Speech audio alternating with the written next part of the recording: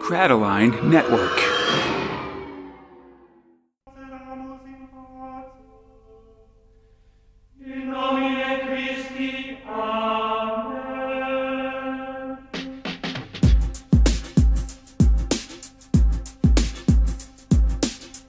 Borak, dog Earthlets. My name is Conrad, alongside my friend Fox. It's the 235th episode. Hey, buddy, come on.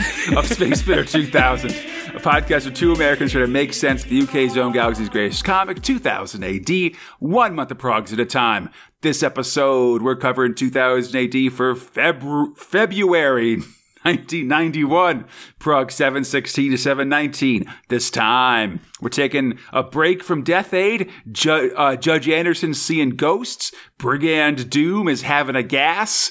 Friday Goes Kill Crazy. And Danzig's Inferno is going to freak you out. Yeah, I mean, I say it's Barbies. I don't know what the other one is. Yep, a lot of Barbies. Maybe some Cindy's. Anyway, I guess that's like a alternate brand. We'll talk about it when we get there. If you want to read along with us, you'll find the comics we're covering today in Judge Dredd, The Complete Case Files 15 and Anderson, The Psi-Files Volume 1.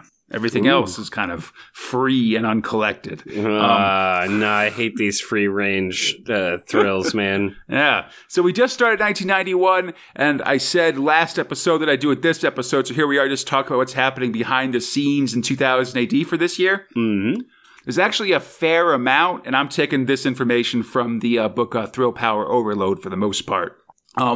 Probably the biggest thing is at the start of 1991 especially is that there's an independent comic called Toxic that's gearing up to be released. It's going to be, it's a full color weekly anthology comic initially edited by our old buddy Kevin O'Neill and featuring comics written by folks like Pat Mills, Alan Grant, etc. Just a lot of these old 2000 AD current writers and alumni in both writing and artistic positions. All right. Yeah, it's also offering, writing by Pat Mills and Alan Grant, art by folks like Kevin O'Neill, Mike McMahon, and Simon Bisley, among others. And its big thing is that it's offering a lot more creative control and profit sharing to creators, which is a pretty big deal in the current landscape of 1991 British comics, especially. It'll pull in a ton of familiar names by the end of it.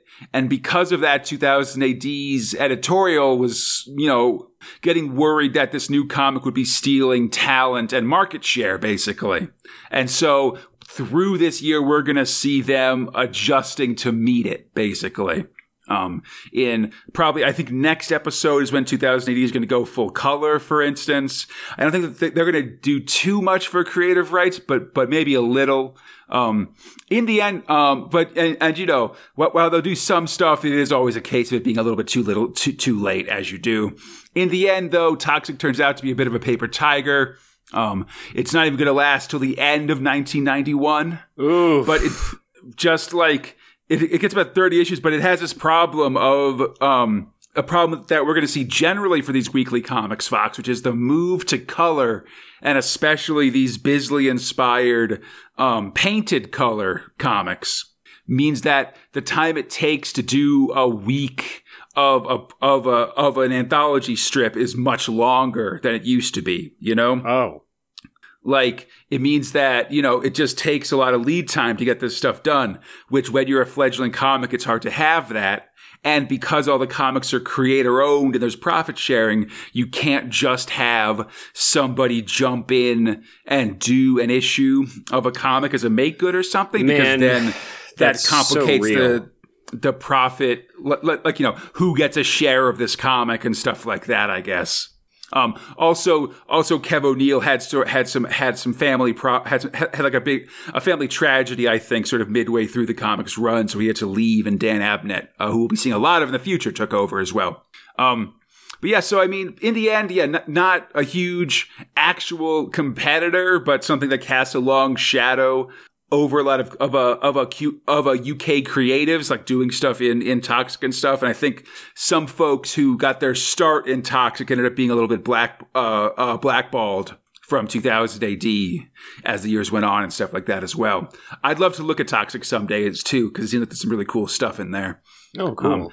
Definitely like trying to be, I would like, when I say like a mature or adult 2000 AD, it's very much in a now we can swear and have like even more graphic violence kind of way, you know? Now we can pour gasoline on whoever we want. Kev O'Neill very much, first act when moving into an apartment is to put up his Nuke the Whale poster or whatever. That's what it seems like. Gotta nuke something.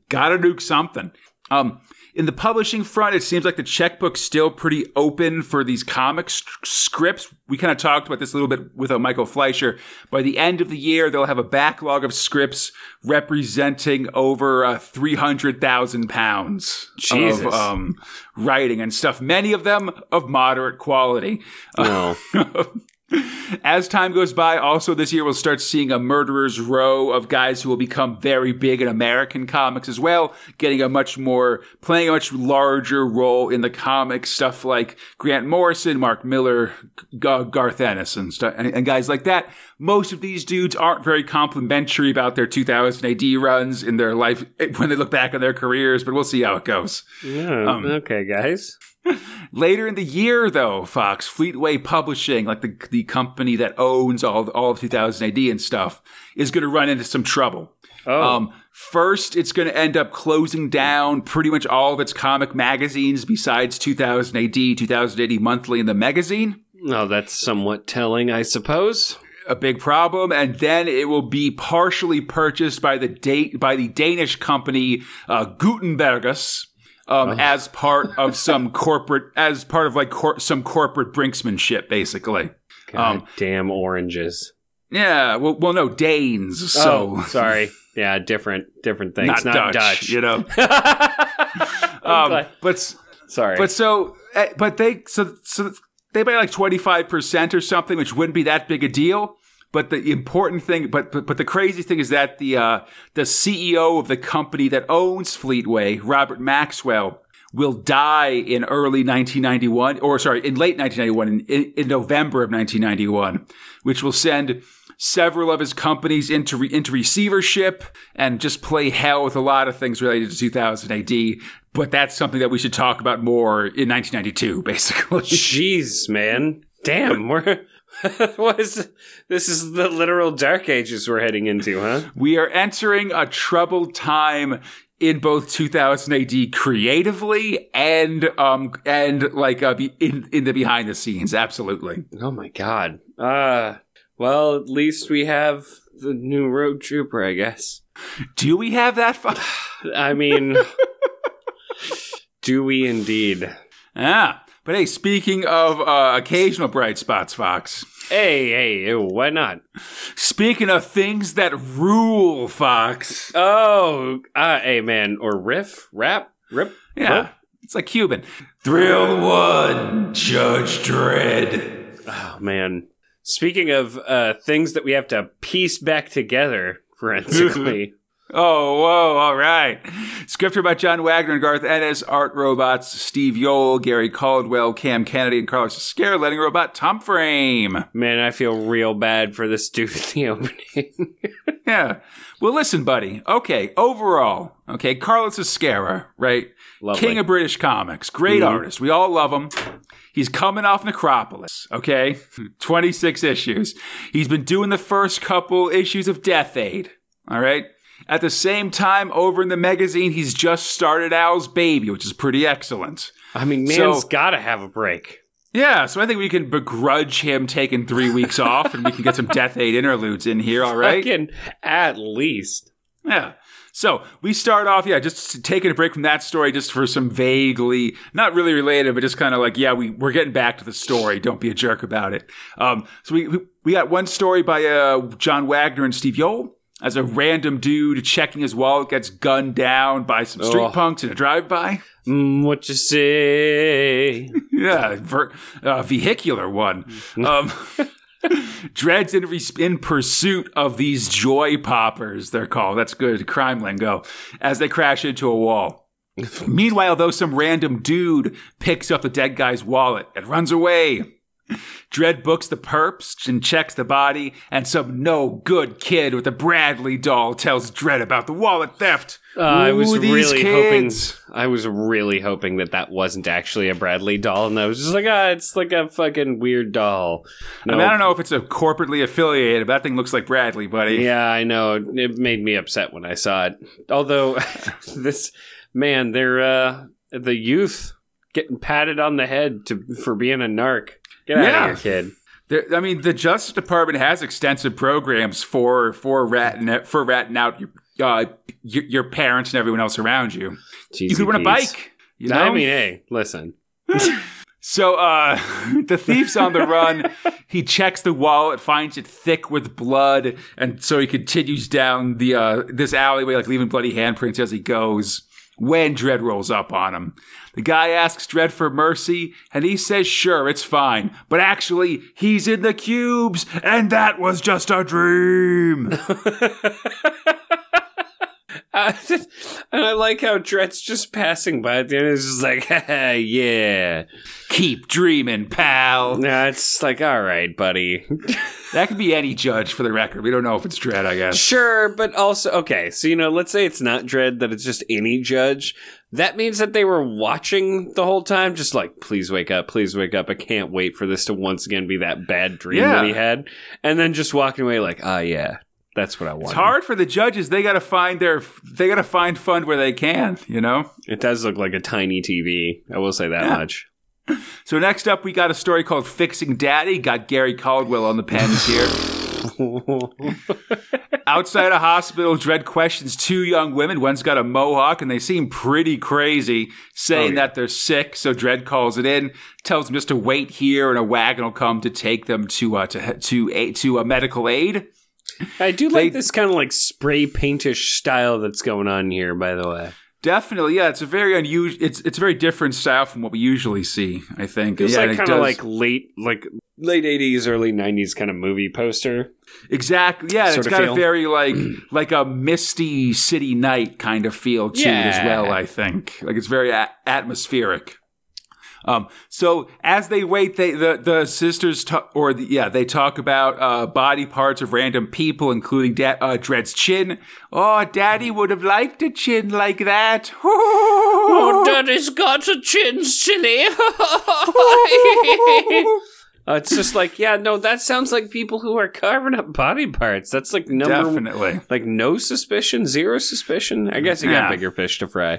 I mean, he's got a lot going on. Dredd rides off to investigate a body near the Peter Cushing block. I believe, Grand Moff Tarkin, etc. Yeah, hey man, remember when they 3D'd him? That was kind of sad. All right, we don't got to get into it. Where a body has been chopped up with an axe, the heart cut out of a chest by a hacksaw, which is pretty rough. That feels like such a bad way to do that. Yeah. It seems like there's been similar killings in the area, various bodies with specific parts removed. Well, let's not think about those girls talking about body parts or whatever. Listen, like I was going to say, if you arrested everybody who talked weird in Mega City 1, you'd have a lot of arrested people, but they do arrest a lot of people, Fox, so you make a fair point. Especially if they're talking about body parts like a weirdo. Yeah. And then you find a body part murder. Dredd looks around and then gets a call that the women have disappeared. Seems they're walking through the dark Mega City 1 streets with bags in their hands after that dude with the nice arms. He does have nice arms, to be honest.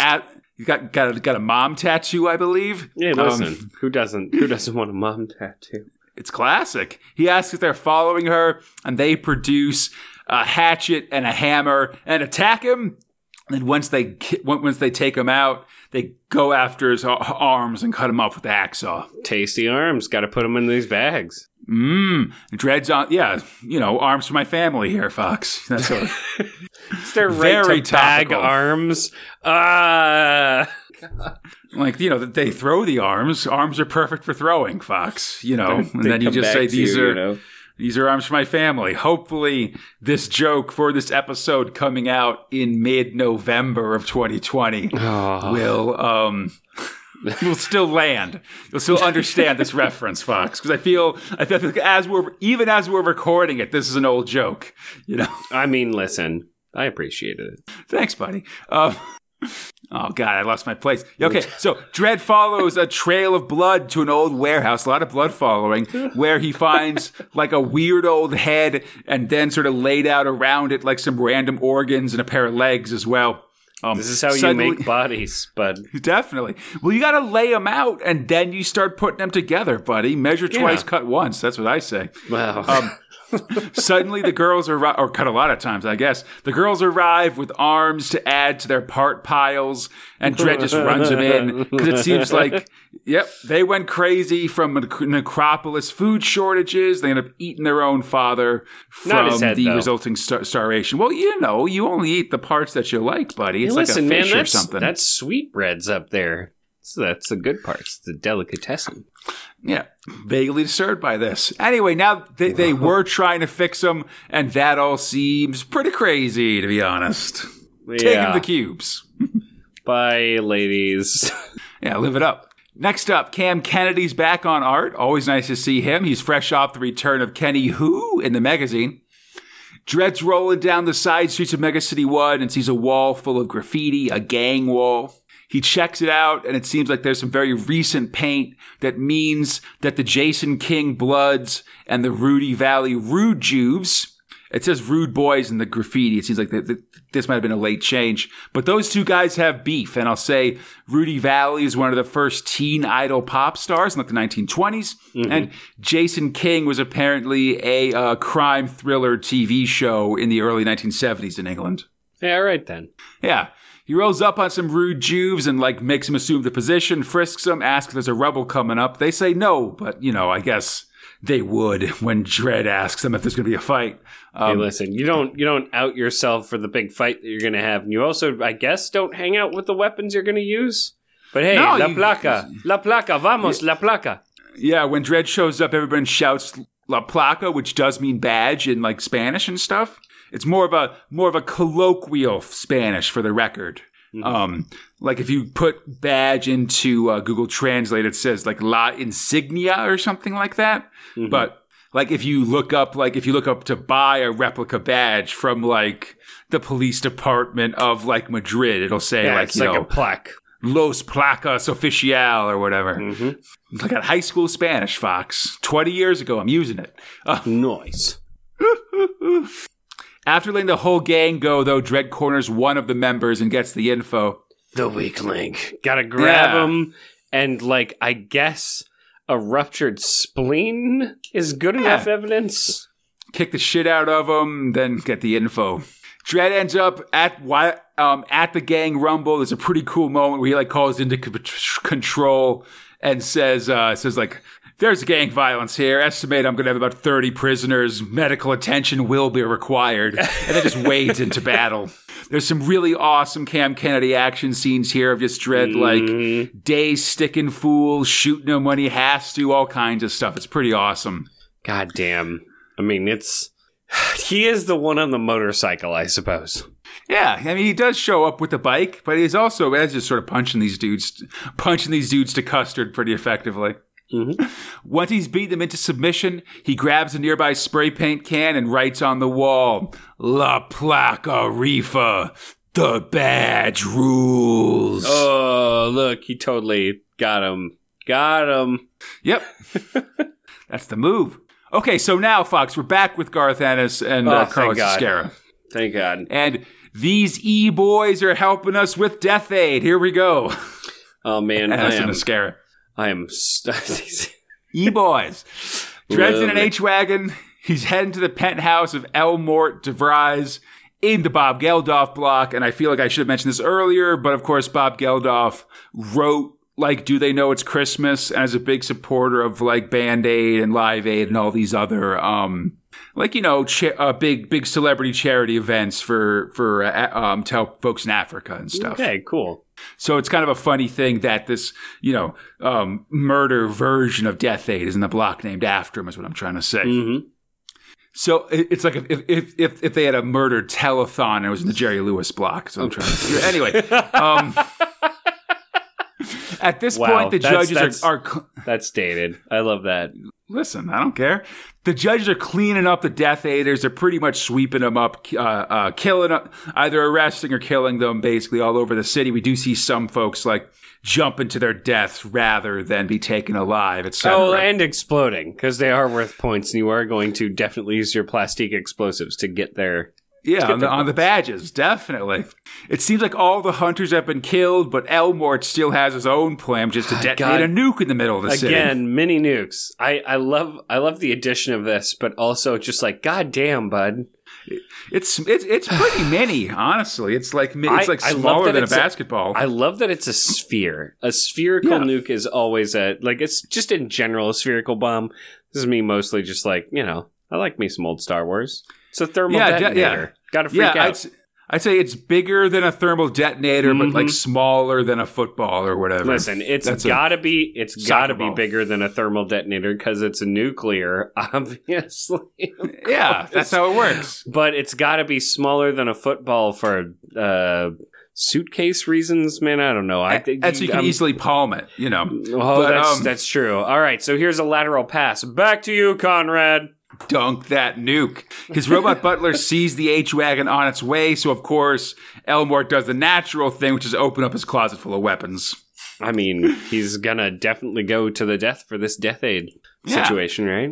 Yeah, definitely. Dredd beams down to the Geldof block, no backup needed. Elmort de Vries, you're under arrest! He's really screaming it, too, just so that you know it, and then just kicks open that motherfucker's doors. It's great. Yeah, I copied this image of Judge Dredd yelling as one of my Drocktober images for the record. I think it's a real nice one.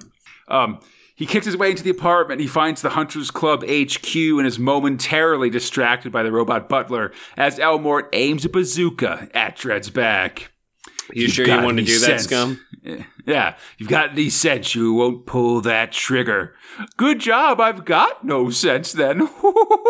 I feel like something really hilarious is going to happen when he pulls that trigger. Hope it's good. Next time, nuclear charity. It's pronounced nuclear. Did I say that? No, nuclear. Yeah. Oh, nuclear. Thank you. I was trying to remember the Simpsons quote. Yeah, no, Homer definitely says with two U's. Good times. Yes, exactly. Speaking of multiple yeah, good times. I wish we could have just rolled through, but obviously it's hard to begrudge a Scarif or it's hard to begrudge a pause, Yeah, as soon as I started reading it, for our recording, I was like, wait, I don't remember us finishing this. I remember it being a cliffhanger. Yeah. And then it starting up, and I was like, okay, well, I'll just keep reading. Maybe it'll show up, and it did. And I was very happy about it, and figured that there was a reason for it, and you include me in that. Felt good. Yeah, fair enough. I'm smart. It definitely. Hey, speaking of adventures coming back, Fox. Oh, there we go. Hey, speaking of golden foxes, Fox. Oh, speaking of God, do you remember how I once defended this thing for a moment and then retracted my entire statement for a whole episode? I said it was a bold statement at the time. Thrill 2, Rogue Trooper. Oh, boy. Man, oh man, there's one thing that got me through this, and I cannot say it was the writing. Script robot Michael Fleischer, art robot Ron Smith, letting robot Gordon Kid Robson. Man, oh man, I have feelings about this whole thing. So, Fox, the rogue trooper known as Friday has found his way into the Golden Fox Rebellion, and one of the members in a sexy gold spacesuit is his old friend Gaia from the War Machine story. Man, why do they call her the Golden Fox? They could have gone for the Golden Globe or something like that, or the Mother Earth Society, or anything that would have matched up where I've been like, oh shit, that's Gaia from that one thing that I read that one time. And instead she's the Golden Fox because she wears the golden suit and she's foxy. I mean, it has nothing to do with her name, but it's her anyway. It was just like I said, it was a hot gold butt. It might be a reference to just war stuff, I guess, as well. Sure. Like I'm thinking, like how Rommel was the freaking desert fox or whatever. And I mean, yeah, but. And then there's this there. I mean, probably not known to Brits, but there is this American Revolutionary War dude, Francis Marion, who was called the Swamp Fox. Did any of them ride on Mr. Toad's The Wild Ride, like flying hover pods? Nah, because like Swamp Fox was like, he was a Revolutionary War guy. I mostly know about him because like Disney did some live action like a Western stuff, and they had like a 3-episode like Swamp Fox TV show or something like that. Were any of their main enemies actually a dude from Smash TV? I love that Smash TV box. Yeah, So Friday's helping the Gold Fox Rebellion. One of their members in a sexy golden suit, his old friend Gaia. She heard Friday's predicament and sent some troops to help out. Anyway, now they're off to take the fight to the evil commander, who, as you said, is kind of a shirtless dude with a hover tank legs, like that dude, the first big boss in Smash TV. I like the first. Thank you. I like that the first image that we see of him in this first prog is he has like clothes on and then never again, and I'm like, why did they put clothes on him in the first place? He's made out of like putty, you know. He's also got like some big like discs in his brain. Listen, like on his skull. Sometimes you don't want to wear your headset over your ears. You have to wear them above your ears so that you can hear what other people are saying. I gotta say, Fox, sometimes it makes it look like he's wearing a bra on his head. That's all I want to say. 100% what it looks like. And again, the art's doing the heavy lifting, which is the hilarious part of this sometimes. So Friday's coming along on this raid. Evil soldiers are scanning the mountains for Friday, but it's going poorly as our troops head out on their sweet hover scooters. Oh, man, this feels so 1970s, and it hurts so bad. They look so dumb. As they go, they're clearly making like kind of noises as they go. God, I mean, really, it just looks real dumb. I don't understand. It looks like a cheap ride, you know? Yeah, as they go, we get some background on the commander, how he rose to power on the strength of his tank tread legs and massive military arsenal. I mean, but are they tank tread legs or are they floaty legs? Sometimes they're hover tank legs. I think we've seen them have treads in the past as well. Guy is committed to fighting against him, and Friday has become booty blind enough by her heroism that he wants to help as well, but also blunders into a trap, and the searchlights go on. And again, this is a character who's like, I'm really done with war. Again, this is a thing that I'm going to come back and shit on this whole thing about. I was super stoked about him finding Gaia. I wanted this to be like oh, you thought it was, but it's not, because the whole Golden Fox thing was to throw you off. Turns out it's not. Turns out everything that she had said that she was going to do is dumb. And now you better betcha you know exactly how this is going to end. Anyway, let's laser this missile in the eye. Yeah.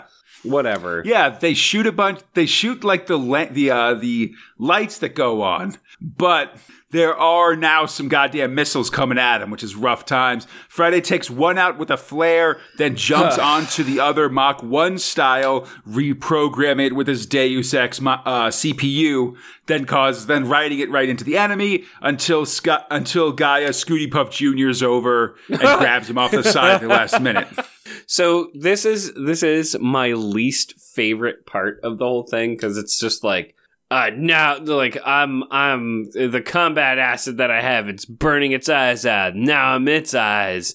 And then I do this other thing, and I will be its brain. And now who's obeying the orders now? Top's my own, or Clavel's. I'm badass. I'm the guy now. And I'm like, this is not, it just doesn't sound like Rogue.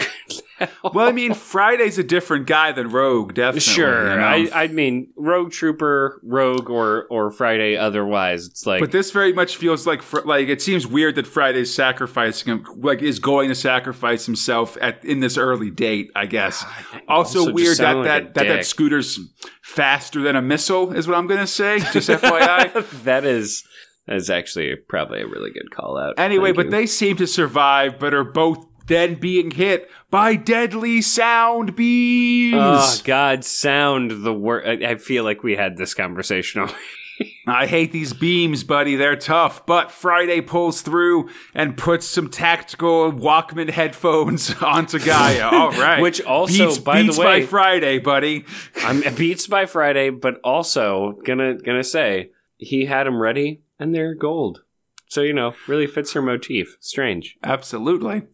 Back in the evil base, the commander is upset. Evil base 1. Yeah, EB1. He's upset at reports that the rebels have gotten away, so he plugs into a terminal R2-D2 style and makes some calls. Oh, man, yeah, he does put his little dingus inside of the hole, doesn't he? Yeah, that's gross, buddy, because, that's in the way. He's like, position. Listen, don't look, I've got an uplink access with my 4X B885 oh, God. code. Just log off from the Zoom call, man. Get out of here. All these topical jokes circa third week of October 2025. Children that may be listening to this in the future, this is during a time where everyone liked to, just for no reason at all. No, I don't want to. No, let's just keep it mysterious. Okay, here we go. You know what? R2-D2 to make a call. Meanwhile, the rebels have taken control of the Soundwave ship. Now they're attacking the baddie base. They're Buddha killing soldiers and science types as Friday jacks in with his CPU, and the rebels distribute more headsets, which they just seem to have. I feel like you don't have to assault a computer. You can just ask it to do what you want. It's the future. You got to put that CPU on there. Reinforcements roll in, and Friday's there to meet them. Meanwhile, the commander's on the holophone. Oh, right, he meets Mr. Sparkle. Dude. Yeah, who seems to be his boss. Then he asks him for Rogue Trooper info.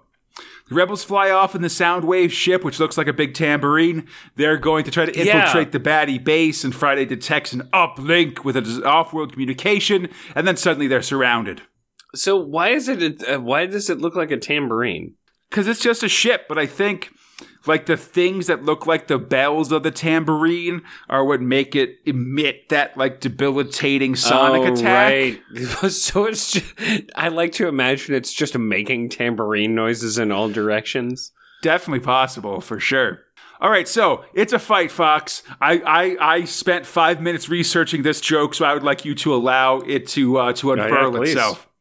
There's more Buddhas than a Theravada temple as Friday shoots into the attacking forces. Because that's a branch of Buddhism that believes there's been 29 Buddhas, Fox. It's so stupid and so good because it's a lot of Buddhas going on there. I'm just saying that obviously Gordon Robson had to do a lot of work here. I'm more of a Rat-a-Tata man myself. No. Actually, I would say Rat-a-Tata's my 2, and then Dakka Dakka is my top, because that's a 40K one. Dakka Dakka is definitely top. I like just a vroom or a vape or a wump. A wump I'm really into. Anytime a wump happens, I'm like, oh, a wump? Yeah. Like a wump. Yeah.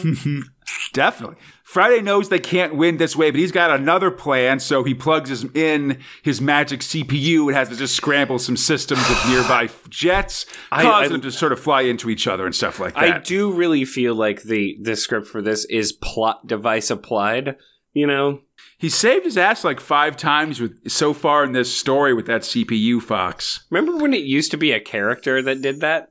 Yeah, that's what I was going to say, actually, which is that I feel like I'd be way more into this CPU saving the day if it was Bagman or something else. If it wasn't just anything. Yeah, if it had some sass or something, or if it wasn't just a tool that he's using that lets him win automatically, because then it just makes it seem okay. Or it's just look, I blew my load on the uplink thing. Can you please not attach me to a computer again for a little bit? Yeah, exactly. Oh, jeez. So all these jets are crashing anywhere. The rebels are able to escape in their ship as Friday lobs a bomb, destroying the base behind them. Okay. Back at EB1, the commander's complaining about this dang old Clavel GI messing things up. He needs a way to stop this dude, and now. Meanwhile, it seems Friday and Gaia have tracked down a baddie space base, and they don't know who's funding these forces, but Gaia needs to find out. Like they know it's that, like, one it's of the not mutant hunter robots. Yeah, it's not Clavel because he said the war wasn't profitable anymore, so it's got to be something. Sure. She's already climbing down the cliff face to try to infiltrate the ship that's landing as it unloads a giant yellow box, which, like you said, has a Sentinel from the X-Men series. There we go. Got a big skull tummy, you know. Yeah, you know, it's like if God damn it, not Splinter. That's who I was gonna say. Shredder. It's like if Shredder was a robot, but not a Krang robot that they made him later, but a Sentinel. So like a super Shredder. Oh, like a super Shredder. Oh, Conrad, I like you. I see. It's the right year for it, I think. 1991. I think that's right about the time for Secret of the Ooze. God damn it! If you aren't just my favorite person right now. Yeah, 1991 exactly. This summer. God damn it! They did it first. That's where they stole Super Shredder. Actually, March in the U.S., so ahead by weeks. Oh man, whew! That really takes me back to a moment in time of the life of the young Conrad Fox. Well, listen, buddy. God. At least it wasn't Turtles 3, Turtles in Japan. That's all. I saw that too. We all just gotta lower our heads and say, remember when it was just Vanilla Ice making us all kind of like yeah. out. Let's go Ninja, go back to Rogue Trooper here. The robot turns on, instantly notices that Gaia's stowed away on the ship, and then just freaking blows that ship up. No! Man, I love that, like, a character that was really important to our main character is turned into a MacGuffin. I really am. It's so great. It's so great. You know, I mean, listen, Fox. I don't want to get too metatextual here. Oh, okay. But you know what usually happens in comics when someone dies in an explosion and the hero shouts no at it? Oh, no. God, Conrad, no. Anyway, Guy is dead, buddy, and Friday's having a kill crazy meltdown over it. He sends the rest of the rebels into retreat, then dives headlong for murder sprees, damning all machines of war. Kills a bunch of dudes, but this robot is not concerned by his attacks.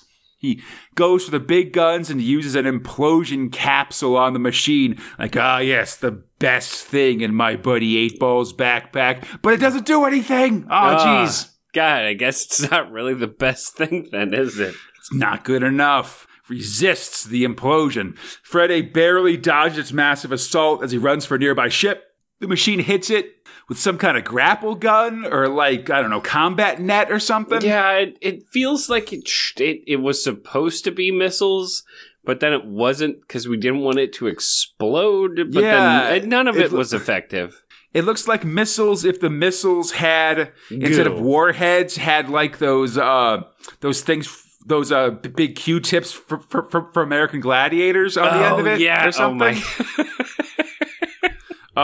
Where you gotta nudge a guy off a thing, Yeah. So Rogue crashes and lands right by a ship or by a vehicle that's called the plasma drive refueling generator. No, it is called the Danger Plasma refueling something. Of course, it's called Danger Plasma. You humiliated me because I got the name wrong. Friday's groggy, but manages to focus and fly off just in time as the bot smashes down, hits the danger refueling truck, and explodes. I mean, we've never hit anything that's called Danger Plasma. Slightly worse than Danger Acid. Definitely. So, Guy is dead. Definitely. Friday's angry. They'll be together someday in a place untouched by war where we can finally do it. But not yet. I've got to keep fighting so that I can do it in our special place of heaven, which is not here, but it'll happen when I'm done doing this, and then we'll do it when I come to the place where you're at. I'm Friday. Next time, hologram. I hate... God. So the disservice here is like all of that sounded fine enough. Like it was just like, this is par comic.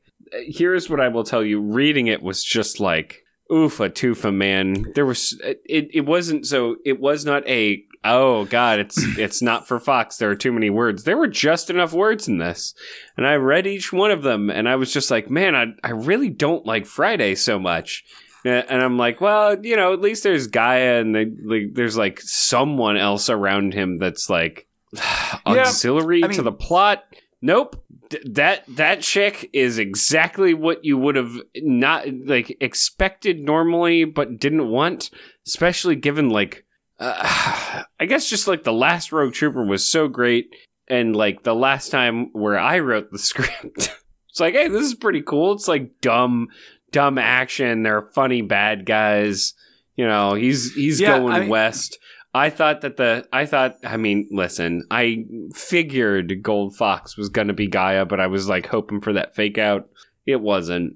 None of this was. The big fake out was that I thought this would be good.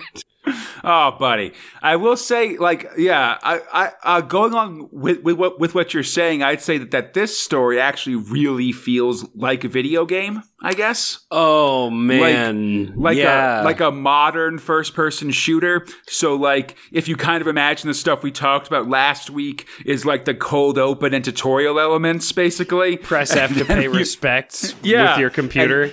And now we're getting into the full game. So you start with like some basic escort missions and maybe an NPC character that kind of shows you the ropes and helps you figure things out, you know? And so now we finally reached the game proper where that character's been eliminated and we've got to sort of do the fight on our own and stuff. I mean, I feel like you didn't need a reason to shoot the giant skull monster in Contra. You know?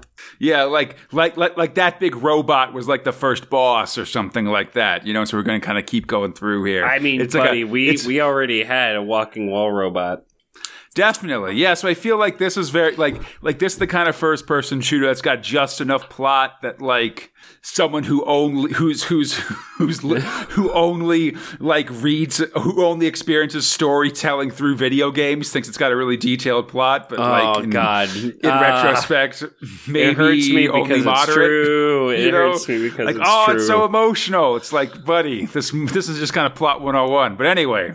Oh, God. I don't like it when you tell the truth. And I'm very sad because I wanted to like this. I hate video games, everybody. That's how it works. But anyway. Speaking of complex mental simulations, Fox. Ooh. Speaking of feeling like you got needles being driven into your brain, Fox. I'm not excited about this, Conrad. Thrill 3. Anderson, Psi Division. You know, the only bad part about this is that it cuts off. And yeah, I know it's a real part that's not as bad as that is that like this made me feel things, man. I'm loving these Psi Divisions, God damn it. Definitely.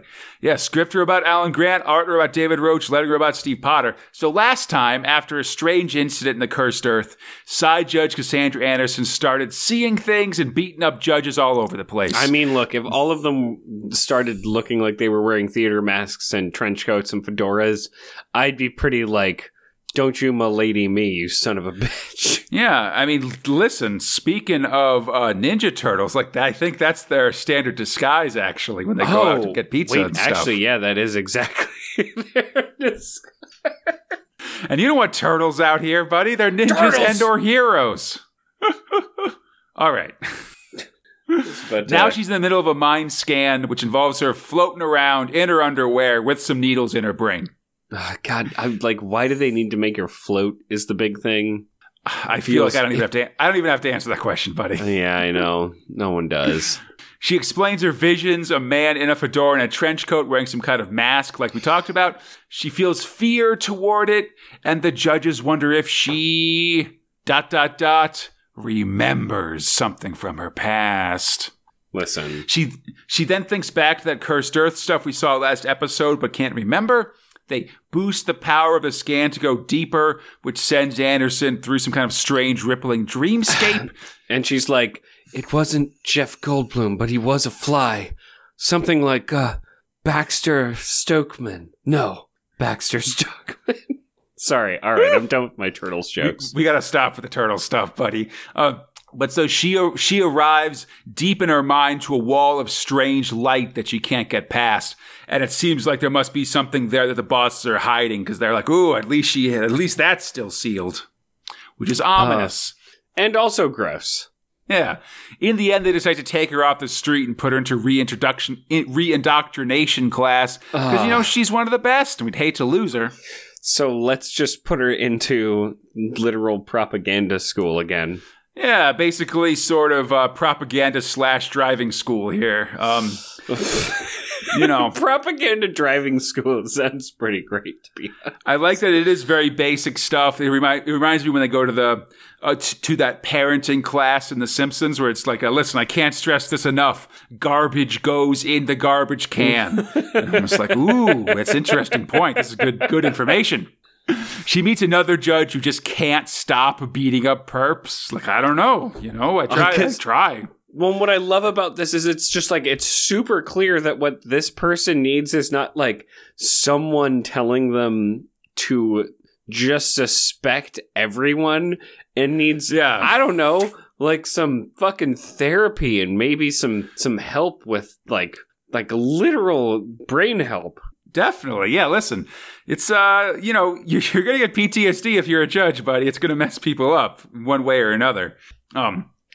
As the lecturer does the classic thing of course, saying all citizens are liar, etc., they slowly morph into the character from Anderson's vision. She freaks out, start attacking everybody, shouting at them not to touch her. Kick to her face. To their face. She does like a high kick. It's awesome. Does a lot of kung fu here until she gets taken out. Judge Shenkar, head of Psi Division, arrives on the scene. She took out 2 judges and she hasn't snapped out of her visions yet like she has been. There's something they must have missed as we see in the end a full-page image of Anderson sitting drooling, straitjacketed in a padded room. I hate it so much. The drool is what it was just like, oh God, I fucking hate these people so much. Up. That's right. Coming soon, it says, Book 2, Whatever Happened to Baby Cass. Oh, God. Oh, wait, the baby was her. That's my guess. That's my guess. I mean, she is Cassandra, so, whatever. Anyway, bad news, Fox, because this won't come back until November. Oh, God, really? I have to wait a whole year? Yeah, definitely, yeah. We're way on the other year. On the other end of the year from that. I think it's because, they might, Roach might have needed some more time or something like that. Sure. And I think I mentioned this previously, but, we are about to go full color.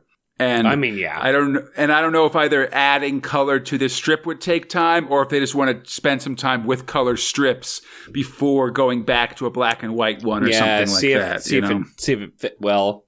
Yeah, I think just like when they made the move, they don't want to do black and white stuff for a little while just because, you got the color. Why would you go back, I guess, is what they're saying. Because it's Cassandra and she's beautiful and I love her and she's my girlfriend.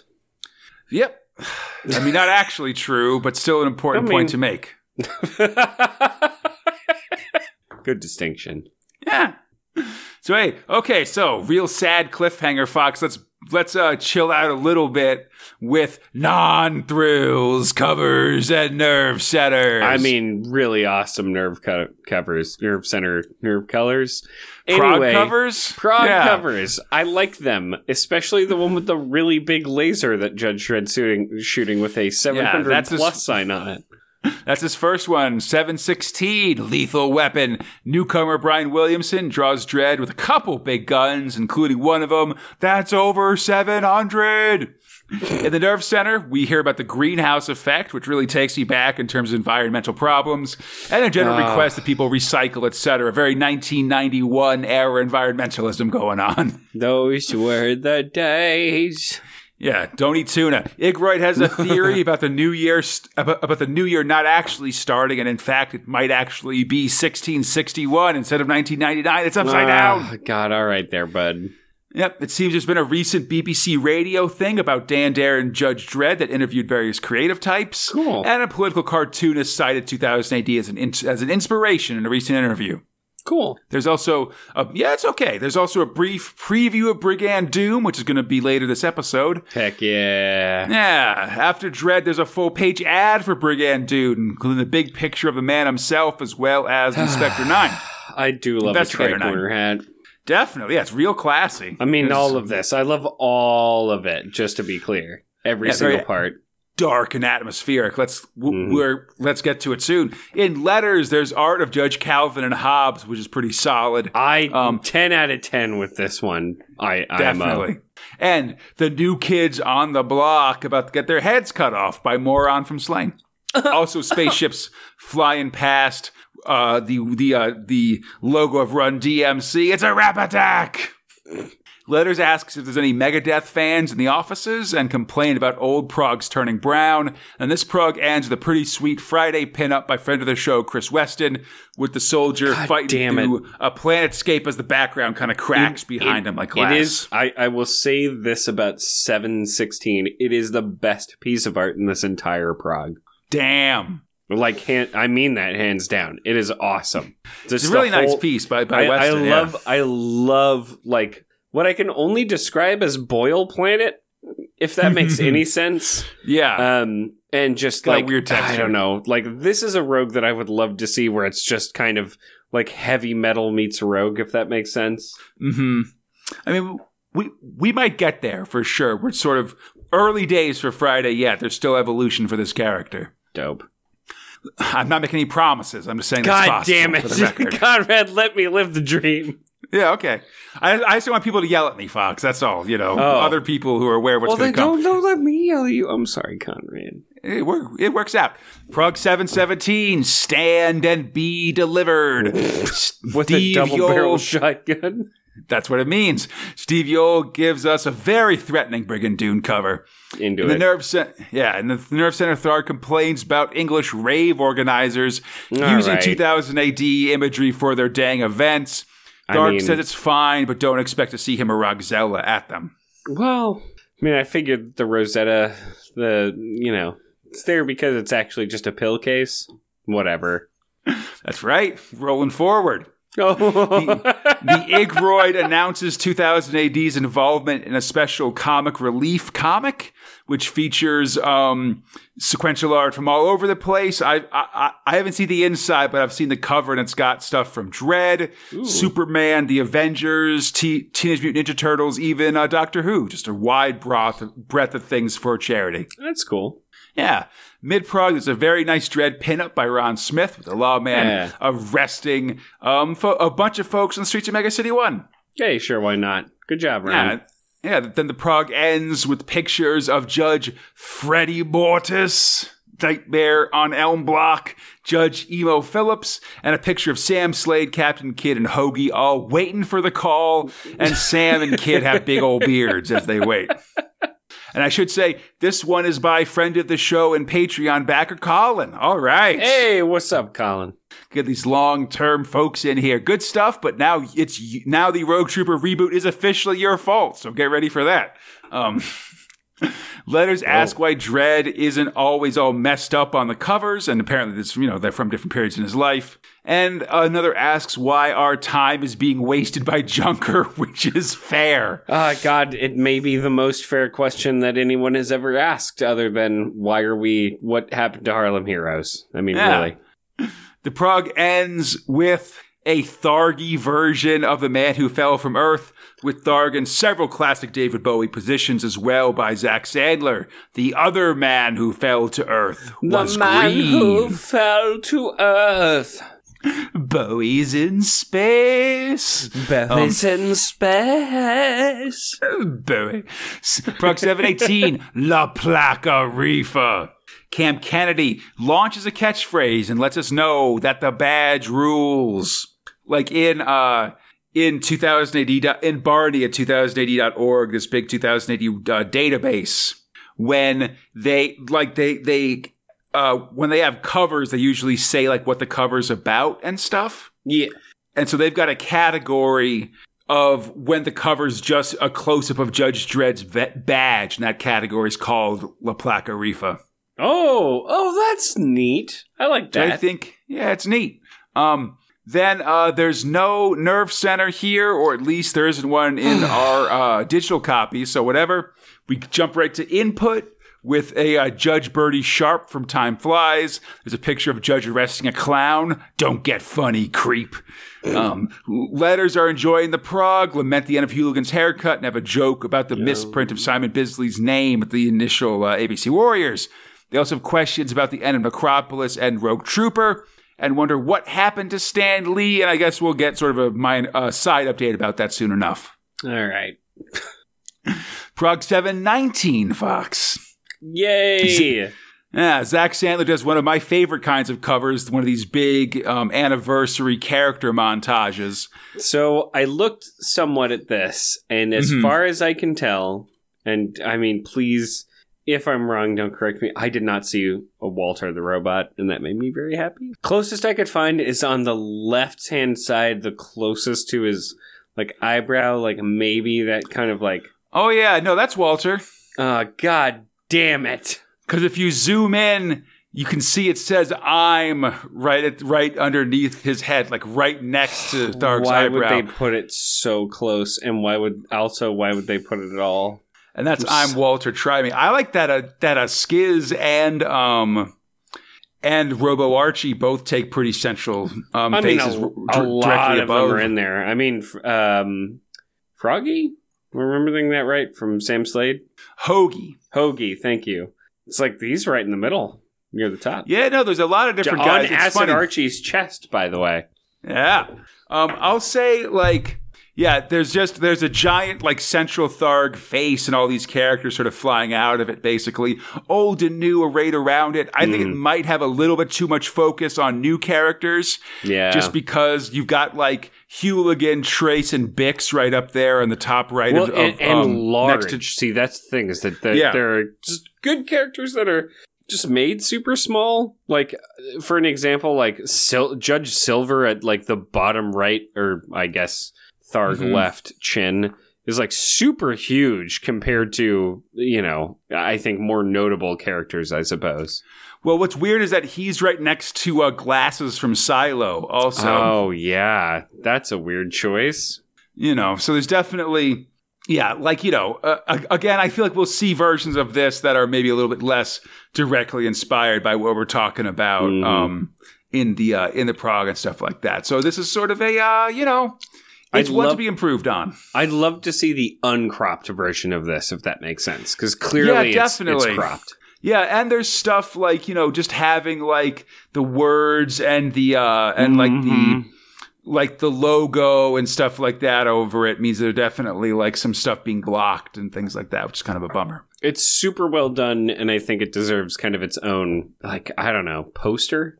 Yeah, I'm surprised it wasn't they didn't have a clean version on the back cover or something like that. That would have been pretty cool.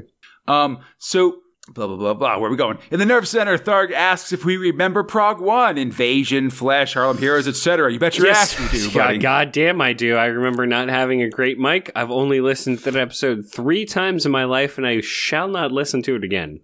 I try to avoid actually all of our back catalog. One day, Conrad. One day. I mean, I record it and then I listen to it when I edit it, and that's enough. I think that a little bit when it posts. Enough work just by editing. I'd I will say, we did that episode 1 redo last year for April Fools. It's definitely something on my radar. Enough April Fools will have good replacements. That's my goal. I feel like our first 15 or so episodes are the ones that I really want to fix. Yeah, why not? Once we get to the point that I'm talking into the right side of my microphone, Fox, that's sort of that's the one. Once I'm not laying on the bed where I didn't have a bed frame, it was just in the corner of my room and a bunch of pillows because I was so bohemian. And definitely not bohemian 100%, certainly. That's exactly where I want to get to. That's about 50 episodes. First you were bohemian, now you live in Bohemia. Whoa! Oh, all right there. Wait, no. Bavaria, I guess. Whatever. Anyway. getting my parts of Germany wrong. I also Crusader King's very angry at me. I also definitely don't live in Bavaria. All right. Okay, I'm in whatever, Brandenburg, thank you.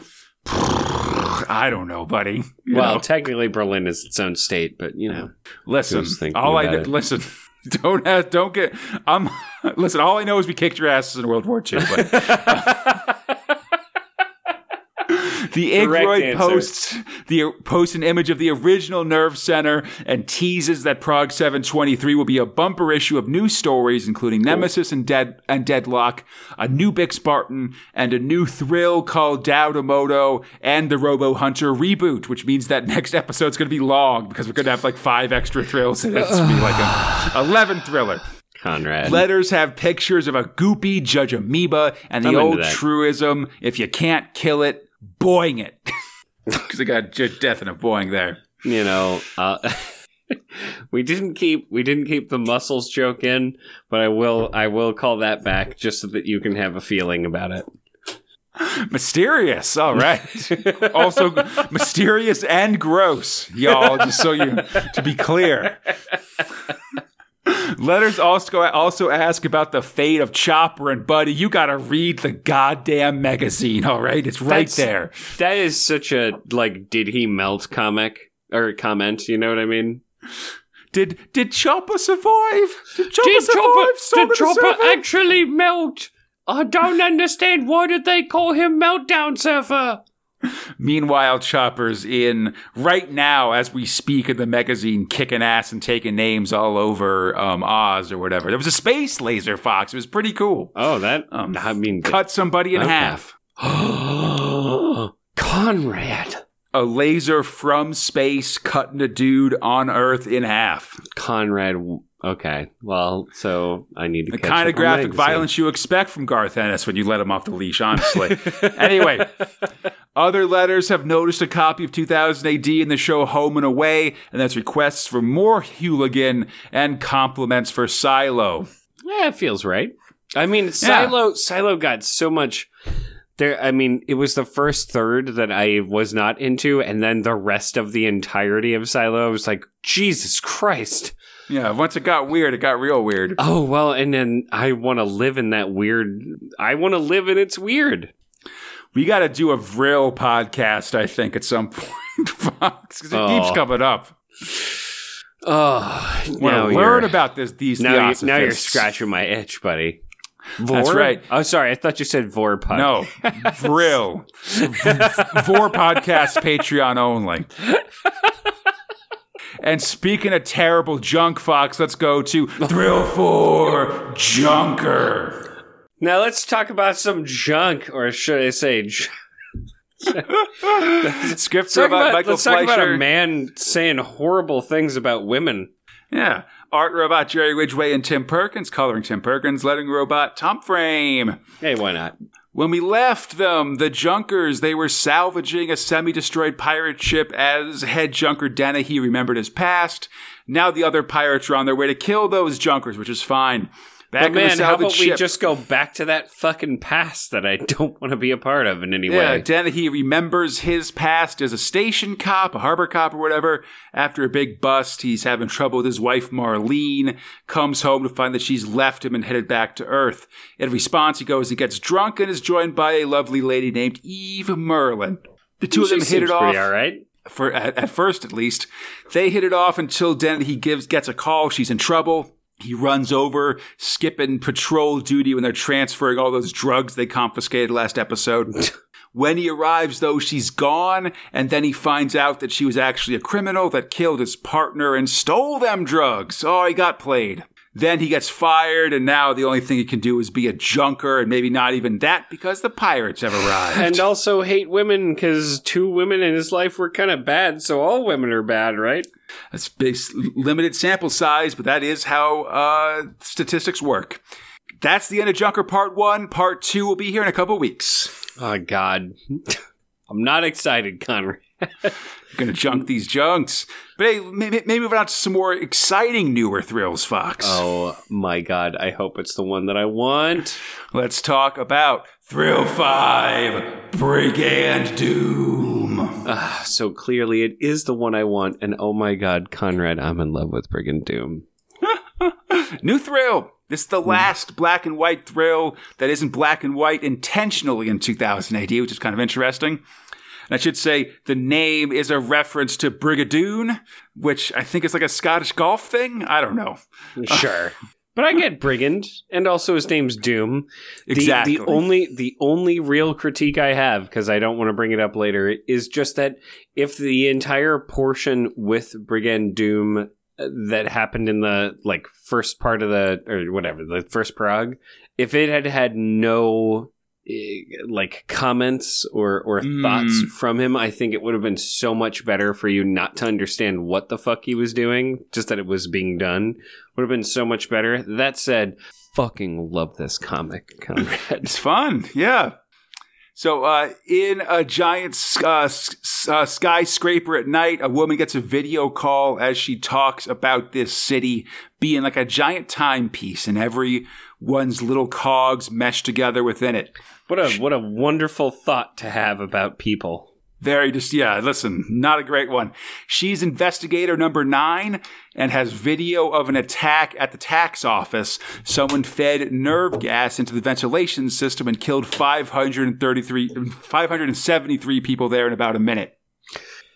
Nerve gas, real good. Yeah. Then the perp entered the building and accessed the computer banks, shutting down security so no one knows exactly what he did. Like, the first thing he did was shut down security. Then presumably he did other stuff, but no one knows what.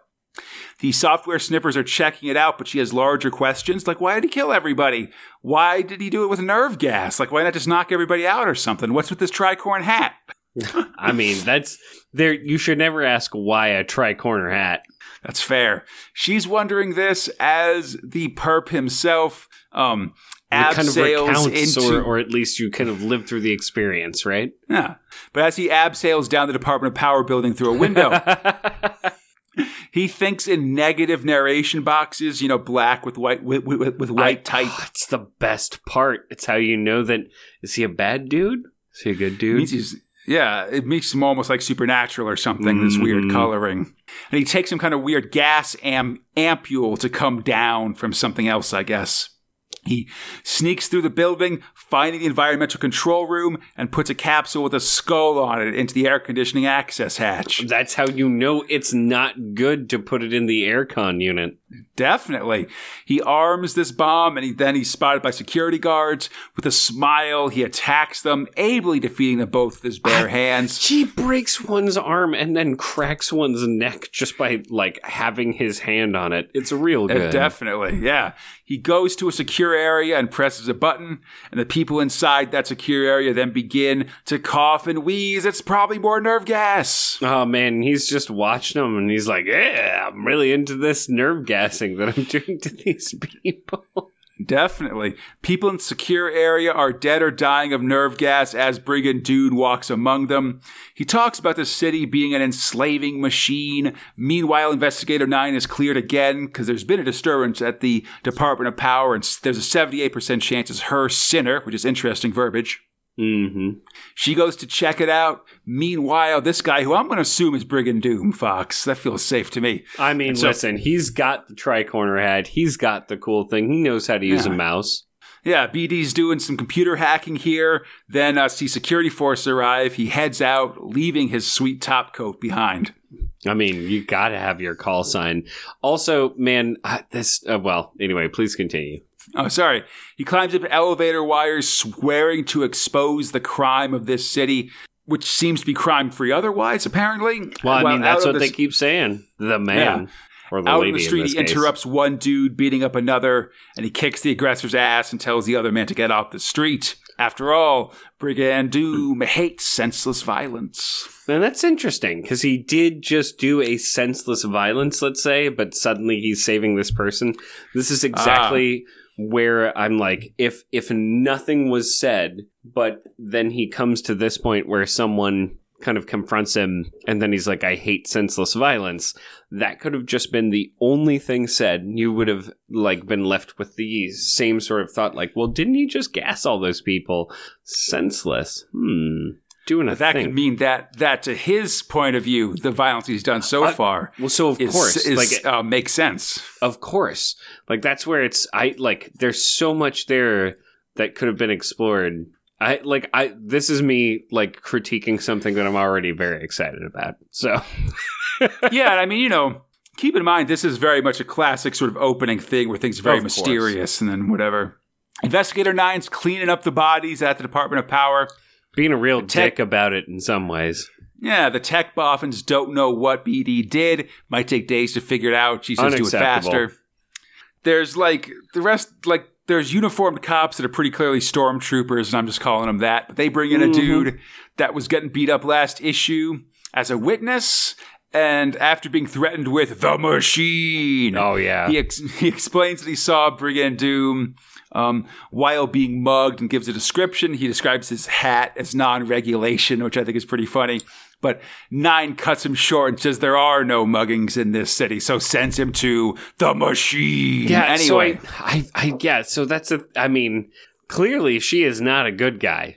It feels very, because we're at the last of this here as we continue, but it feels very inspired by,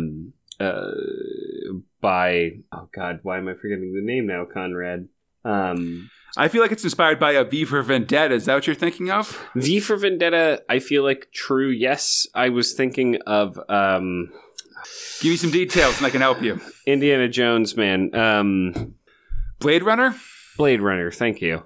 God, it's late. I'm sorry.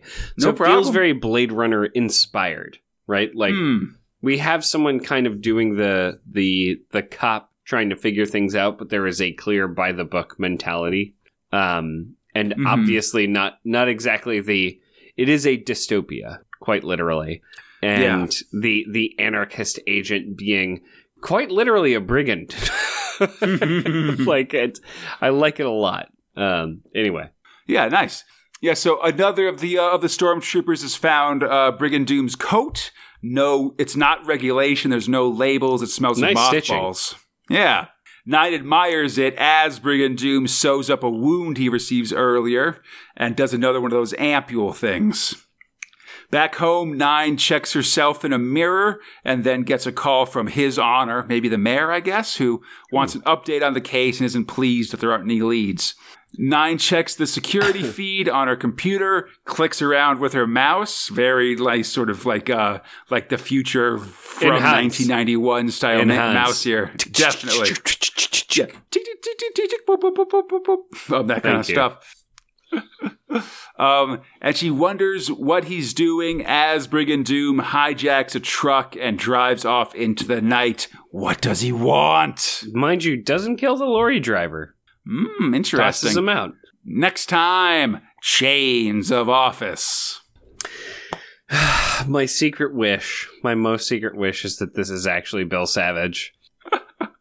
Oh, he's out of the institution. Oh, no. Oh, no. Yeah, that's his literal oh, no. Oh, no. But first, hey, speaking of mental institutions, Fox. Oh, well, yeah, okay, yeah. Let's talk Thrill 6, Danzig's Inferno. Oh, man. I hate it when ballerinas with giant meat hands that are misshapen that look like they've been caught in machinery are dancing in front of my bed at night singing Some Enchanted Evening in the dark. Script about John Smith, art about Sean Phillips, lettering about Steve Potter. First time doing a thrill for Sean Phillips, so he's done some covers and stuff. It's real good. It's real good. Yeah, so listen, Fox. Mm-hmm. I know you like that light, fun, romantic surrealism and weirdness in Hooligan's haircut, right? This is definitely... I mean, it is surrealist. I don't know if it's you're ready romantic for that grim black tar heroin surrealism that we've got with Danzig's Inferno. I mean, if the bathroom tiles didn't say it, you saying it is definitely at home. This is definitely the black tar heroin of surrealism. So like a lot of John Smith's work here, I should say, there's a lot of words, and it's hard to describe without just sort of reading parts of it out. So, of course. I'm going to do my best, but I'd say you aren't getting the full story if you aren't actually reading this thing, which is tough because it's just in the progs. Yeah. Basically, though, Fox, Stanley Danzig's having a weird old time. I mean, he's being followed. He is probably a prophet, maybe. Something. He's being followed by mutant ballet dancers. He's being scanned by them constantly. Someone's erected a giant Stanley Danzig is here, Messiah for hire signs around his house. Voices seem to discuss his situation also off camera and talk about thawing him out. As Danzig discusses his problem, which is that he used to hear voices, but they might have been caused by a brain tumor, but that didn't stop him from hearing them, including the voice of God with a Brummy accent. So in other words, they literally just excised part of his brain for reason. What greatness. Something. The outside voices talk about him killing himself by driving off a cliff and chalk it up to him being an existentialist philosopher. Danzig remembers his suicide and isn't sure where he is right now, but there's only one fixed point in this world, the Real World Cafe. Not a bad name for a cafe, to be honest. Decent. I feel like, though, you'd be like, if even at this late date, I feel like if you saw a Real World Cafe, you'd assume it was related to the TV show or something like that, you know? Like, will I have to sign a release for this cup of coffee? Something like that. There, he meets a figment of his imagination called Lester, an old man with a loud shirt and Statue of Liberty sunglasses. They talk vaguely about philosophy and how it might be time for Stanley to make a comeback. After all, big things are happening. Lester fades out, and Stanley fades into some kind of horrible life support armor. It's full of pipes and incisions. It's not looking good. It's looking more RoboCop, but less satiating. Yeah, it's like RoboCop, but like if you took all the plating and stuff off of RoboCop, I guess, where it's just sort of big clockwork corpse preservation machine. They brought him back to life. It seems that after he died, they put his brain or his body in a cryo storage and kept his brain running by matrixing him, basically, putting him in an artificial world. Mm-hmm. Now he's back, and they need him to take out the Echtwebers, Havoc and Lyle, other philosophers that have transcended reality, and turned into concepts, and now they're messing with the whole world, and only Stanley Danzig can fix it.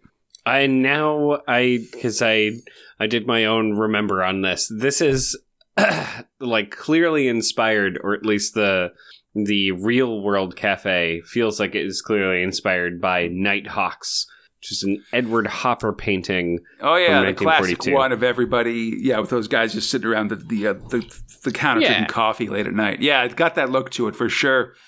We get a look out of the real world, and it looks like it's got a very deco sky, colorful eyes floating through it, along with some mixed media cherubs, and of course Laura Palmer's class photo, because it's 1991, basically. Oh, God, that's right.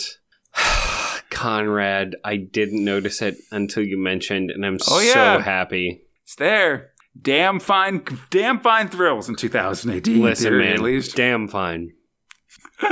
Anyway, Fox, apparently in 2041, things got weird. Dice with sixes on each side from Dresden, China, rained for 12 hours in Uganda.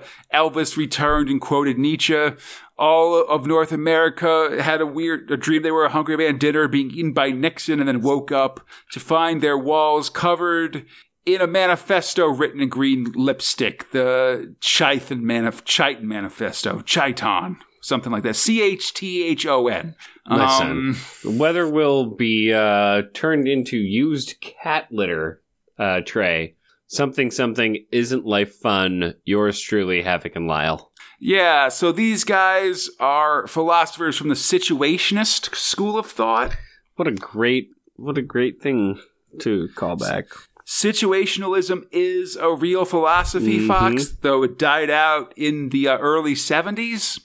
And apparently the big criticism I saw that I thought was pretty good was a bunch of people saying, like, your philosophy is just a bunch of basic shit, but you say it incredibly complicatedly. That's stupid. But does seem like a perfect one for John Smith, to be honest. Anyhow, Danzig's back alive in a crazy cyber suit. Now he's got to take these jerks out. An R&D guy comes up to help Danzig get up to snuff. as he argues with the figment of his imagination, Lester, and the medical staff admits that he's 100% a paranoid schizophrenic. Which, I mean, they also memory problems. They kind of got him into this already. Is he actually paranoid? They already carved out part of his brain. Yeah, but he is talking to a mysterious guy. But anyway, Danzig tries out a big laser blaster as the docs worry about the state of reality. Right. Also, one of his eyes is brought to you by Sony, which I thought was hilarious. Absolutely. There's more weirdness mentioned, and suddenly we meet people who will be his assistants on this assault, some army commandos that have been gotten some light Kierkegaard training and stuff. Oh my god. Then things go bad. Weird creatures start climbing through the walls. Havoc and Lyle know what we're doing. Danzig has to do something. He concentrates, and suddenly everyone turns into naked Barbie dolls in a white background. I don't know. I mean, listen. If we were meant to understand it, it would be more clear. I mean, they might be Sydney dolls. That matters. Do you think might be a UK-only alternate doll version? In the void, Lester asks Stanley to say something, and in the end, he wraps it up by saying, how many philosophers does it take to change a light bulb? Answer, I mean, 1. 3, 1 to change the light bulb, 2 to debate whether they ought to do it, and if so, whether it follows that they can. I was just going to say the end of Danzig's Inferno. Is that really? That's it? That's it. I'm okay with that. I'm okay with that. Just a quick little weirdie, basically. I'm shocked this didn't end up tying into Indigo Prime by the end of it. Yeah, that's kind of where I thought it was going. Like, this would be a great time for a scene shifter or something to sort of zoom in and fix things, or alternately just say, yep, this is going to happen. Sort of like do some It's a Living stuff. It's a Living. Speaking of which, though, we will see, when we see John Smith next in June, it'll be for Killing Time in Indigo Prime. Sean Phillips will do some more covers, and he'll be back in the prog next year. Yeah, and that's the thing, is like, I actually really like this. I wanted there to be more. I mean, I get the da da da da da da da da da da kind of like, you know, that's all, folks, etc. Porky Pig being, by the way, my favorite character. So I was super, dude, Porky Pig is, I still have this theory that he acts a certain way, but is literally the catalyst for all of Daffy Duck's pain as some weird form of recompense. Anyway, It was real good. Okay. Yeah, no, definitely. Yeah, it's a weird story for sure. And I definitely, I would say that it's weird and it's fun and it doesn't overstay its welcome, which is what I think is best for these sorts of things. Yes. Because it like, I know that they kept trying to force feed us this through like Bradley in a way, like the way that things looked. This one I felt like, it's like, yeah, it could be RoboCop, or it could just be like, hey, don't worry about it. And hey, don't worry about it should not last all that long. And there are some pretty decent, like, arresting images in the course of this thing and stuff. Absolutely. I like the shaving I didn't even and the notice mirror Laura and Palmer, stuff. and I'm a fucking Twin Peaks fan. Yeah, definitely. All right, Fox. So let's listen. We've already gotten pretty crazy, but have we been shocking? Let's do it now with Thrill 7 Future Shocks. Yeah, let's do that. Are we splitting Tharg into a different thing? Nope, Tharg's in this. Thank you so much. Thank you, Conrad. You're such a fucking good person. Yeah, no, I know how it works. Story 1. We're starting out. Great Minds Think Alike, it's called. Script about David Anderson. Art about Ron Smith, letter about Gordon Kidd Robson. It's in the name. Yep. A biographer meets a great man at his amazing mansion. He designed it himself. They walk through the foyer, past amazing works of art he did himself as well. It seems first he was the world's foremost neuroelectrico-surgeon, then president, then a great general in the Cyclone War, and more. How does he do it? I mean, he says he had influences, and the biographer sort of says, yeah, like you worked with those people, but they all kind of mysteriously died before you kind of showed your expertise. And he shows the biographer that as a neurosurgeon, he created a machine that lets him suck out people's knowledge, talent, and expertise and give it to himself. Because this biographer guy isn't going to write his biography, but instead just give him the talent to let him write his own story. And then that dude's head explodes. It's pretty awesome. That is awesome. The The rest of it is like, yeah, all right, I get it. Used his electro whatever. We'll just... anyway. If you want It's something fine. done right, you got to do it yourself. Bam, bam, bam. You gotta steal it from someone's brain by exploding their mind, man. That's what I said. Next up, It's Alive! Script robot John Tomlinson, art robot Mick Austin, lighting robot Tom Frame. The biggest problem I have with this, and then I'm going to leave it alone, is that if your dad is going to make a board game, I don't know any family who would be like, why would I play your stupid board game? Like, that's... no one does that. They're like, yeah, I'll play your fucking board. Like, who doesn't want to play a game that someone made? I feel like maybe you're 2 years into the board game making experiment, though. I don't know. Maybe. In the Rudder house, the dad is obsessed with creating a perfect new board game over the protests of his family. It seems to be built around the concept of all the players being mad scientists and competing for parts to build their own Frankenstein, which honestly seems dumb. I mean, I don't know. Like I've sort of been like in the modern game area. I feel like someone could actually make a pretty solid board game with that concept. I mean, I'd steal it from a Russian board game because they kind of already made it.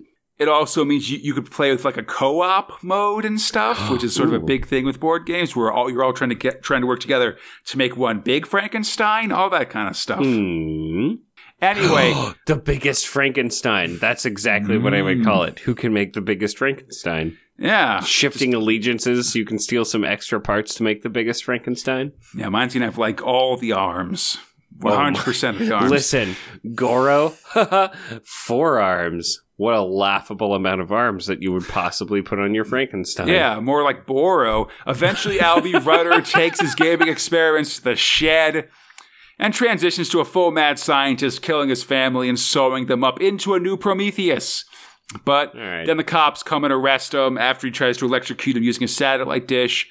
It wouldn't have really worked anyway, as we see his reanimated son watching TV, because you can't reanimate what was never alive in the first place. Do you get it? Because older people that lived through like the 60s, 70s, 80s, they're going to say some things about kids that are in the 90s now. You're watching too much of that television. Play board games or your dad will kill you. Bam, bam, bam.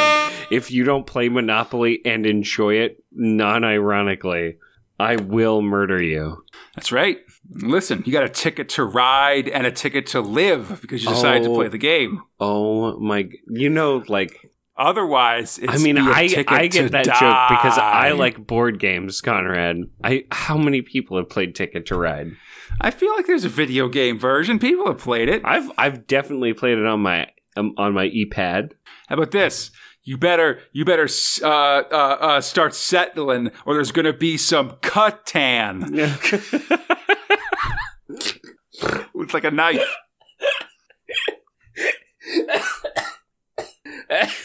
Actually, I like that a lot. I might steal that one. Do it. Next up. Oh, man. Sorry.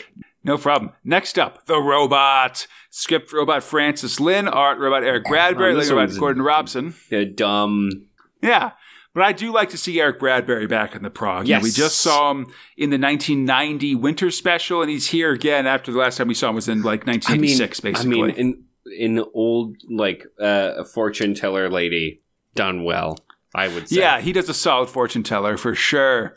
So this guy, Barry, he's down on his luck, and he goes to see a fortune teller at a carnival. He's having a rough time, but Madame Rosa has good news because he's destined to become a TV star.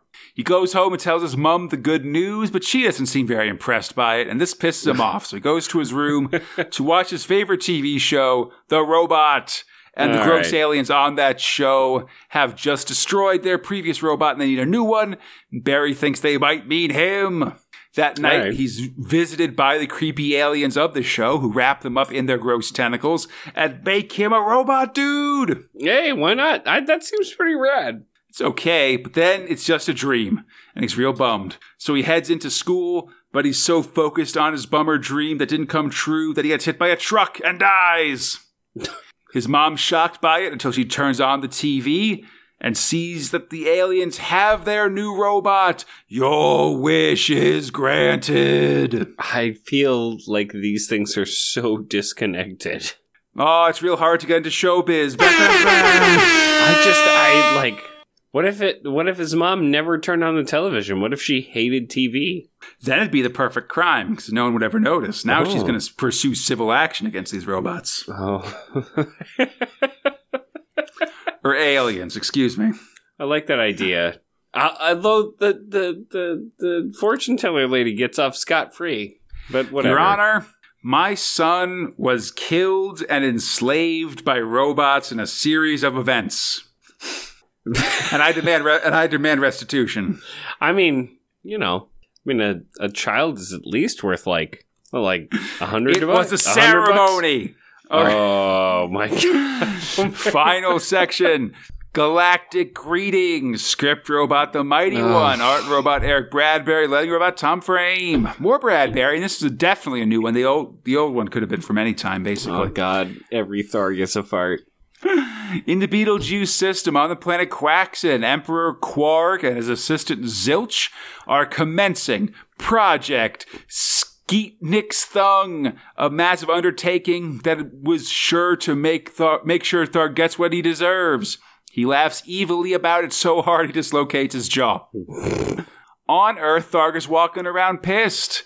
Igroid wonders why, but Bert, of course, knows it's because he thinks they've all forgotten the 14th anniversary of 2000 AD, but they're actually planning a surprise party. I mean, I feel like the Great One already knows. That's why he's pissed.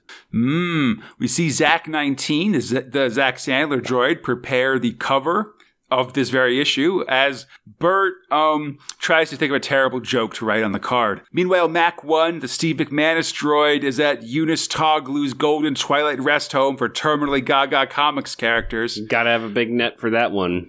Yeah, where he puts in full body armor to talk to some crazy folks, including a woefully underutilized Bill Savage. Correct. And Me Machine Angel, who'll be back in the comics soon, as well as goddamn Walter. We don't need to talk about the other one. Please continue. Back in Quaxan, Quarg wishes Tharg a happy anniversary with help from his Imperial laughing bag as Tharg steps outside and the bots unveil all their surprise party stuff as Mac 1 arrives with a signed card cursing Bert.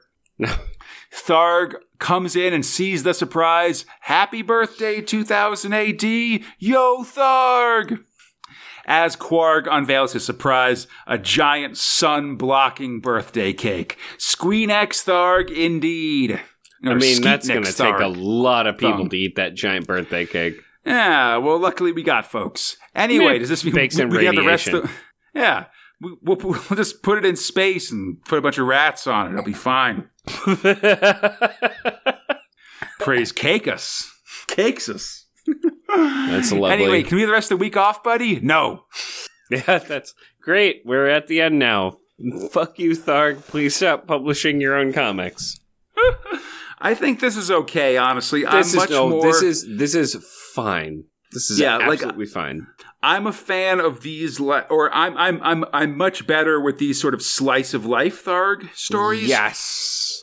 Where it's mostly about the droids and Tharg is sort of a figure of menace or something. The less thrill suckers, the better. Let me put it that way. As opposed to ones where Tharg is a superhero fighting against thrill suckers, because that's he sort of God modes his way through everything. Or whatever, the dinguses of Jungus, or whatever they were called. Dictators of Zrag, yeah. All right. I was very close without trying. It's okay. Hey, Fox, serious question, though. I mean, I got serious answers. I can be a silly boy, but I can give you serious answers. What's up? Yeah, what do you need? Buddy. What are your top and bottom thrills for this Prog 716 to 719? All right. So I'm going to tell you right now. This one was pretty close, and the only reason that Side Division was edged out is because it's twofer, right? Like, I wanted more Side Division. I always want more Side Division. I'm very sad that I have to wait for more Side Division. But baby, my baby boy, my beautiful Conrad, Brigandoon is my favorite thing. It's so much my favorite thing. It's got it's got that like sci-fi intrigue of like, ooh, this feels like a movie that I would have watched, but this man has a tri-corner hat and is maybe a crime fighter, but also just gassed a bunch of people, you know? Yeah. I'm really into... I'm interested to see where it goes. The only reason that Judge Dredd doesn't even make the qualifications is just... It's kind of like different story dreads and all of that. I understand from how you have put it why Carlos Esquerra didn't continue, and I'm sure that it will continue to be a story. These ones were fine. They were fine Dredd one-offs. Ones that I would have expected, like, let's say, you know, after a story completes, right? Like, give me a couple of weeks of just some one-off stories. It all makes sense in context, not make sense in readership, if that makes sense. Mm-hmm. So, while they were good, and I loved them, I mean, Brigadoon, that's my top, baby. I love it, and I want to know more. This man has a tri-corner hat, and I know that shouldn't count for as much. The rest of the story counts for a lot. For Bottom, oofa tufa. I would put Junker there, because I'm done. I'm fucking like, this junk is ready for the bin. Mm-hmm. However, from last time to this time, I am done with this Rogue Trooper. I'm so done, baby. And it's not me trying to whip a man for making a script. I'm just like, you could have done it. It is me like reading it, and I read it. I read all of it. I wanted to read it, and it was fun to look at.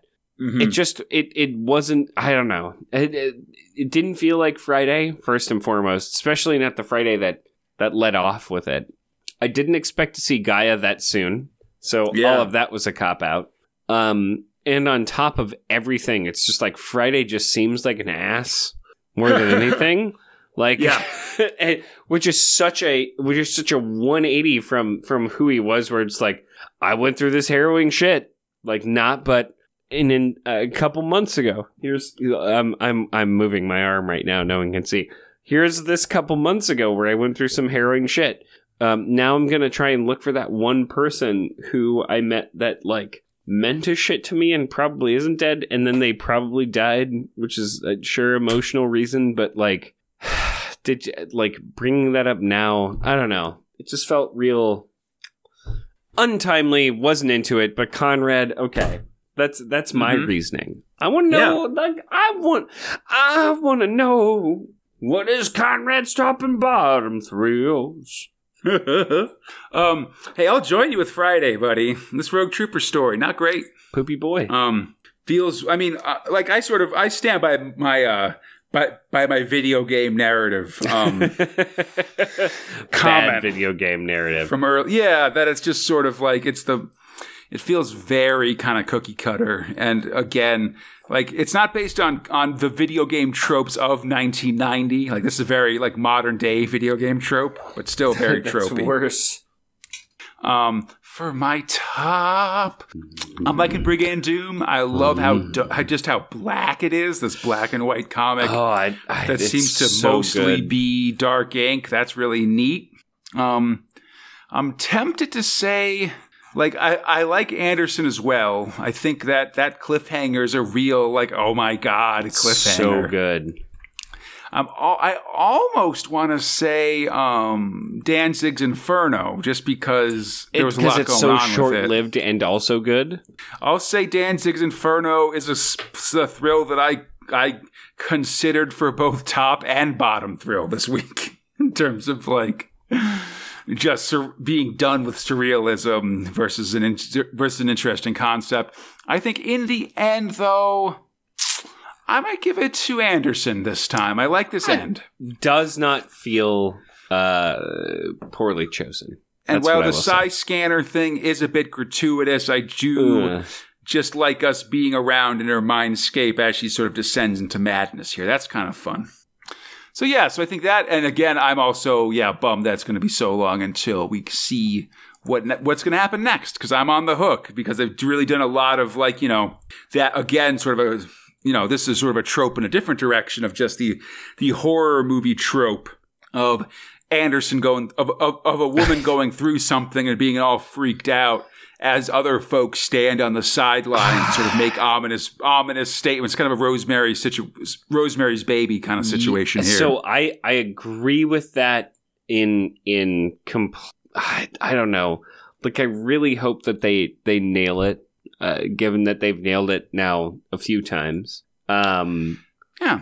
I am there with you. It's just like Lady Crazy is a very bad narrative. Yeah, but I think of the authors in 2000 AD who I think have the best chance of landing this particular plane. I think Alan Grant's one of the ones that I'd go with the most. I agree with that. Like, I am very hopeful. I mean, especially as I said last time, I want to know more, and it scares me, and it still is scaring me. It is the truest horror is knowing that you are not crazy and everyone thinks that you're fucking crazy. Definitely. That terrifies me a lot. Yeah, but sure. No, I think that is well justified, my man. What a okay month. Fine month. It's okay. All right. Yeah, I hope everybody enjoyed the show. As always, you can find Space Spinner 2000 on iTunes, Stitcher, the Google Play Store, Spotify, or our podcast site at spacespinner2000.com. Feel free to contact us at spacespinner2000@gmail.com on the 2080 forums or our Facebook, Instagram, and Twitter pages. On Twitter, we're at SpaceSpinner2K. Everything else, look up Space Spinner 2000. You'll find us there. This show's brought to you by Steve Green, Zane Kip Miller, and your friends of the 2080 forums. If you'd like to join them and help support the show, we'd appreciate it. Check out our Patreon at patreon.com/Cradaline. That's our podcast network. There you can support the show and receive a ton of excellent rewards, including advanced episodes, coverage of modern 2000 AD in the magazine, and even monthly Q&As with Fox and myself. Hey, man, who doesn't want to hear some monthly Q&As with mostly you, but partially me? I mean, it's been both of us, and I think they've been pretty fun so far. I mean, they've been my favorite things to do. We've squared off. I like squaring off with my boy. Yeah, ups and downs. We have a lot of good questions coming in, and I really appreciate people who have been asking those as well. I should say, for the Q&A, it's an Ask Me Anything. You can ask whatever, and anybody can ask, but you got to pay $10 to hear the answers. Ooh. A whole $10 American. That's right. And come back next time as we hit another Jumpin' On prog. That's going to be 723. So all current thrills must end. Oh, no. Jamming out. Brigandoon also? Yeah. Oh, yeah. We'll be finishing up Brigandoon, the Rogue Trooper story, Death Aid, all that stuff. And then bringing in new stories like Daudamoto, Nemesis and Deadlock, and even, yes, Live in Fear of the Robo Hunter reboot. Oh, is that not good? Is it not going to be good, Conrad? Until then, I'm Conrad East Fox, and we are Space Spinner 2000. Splendiferous!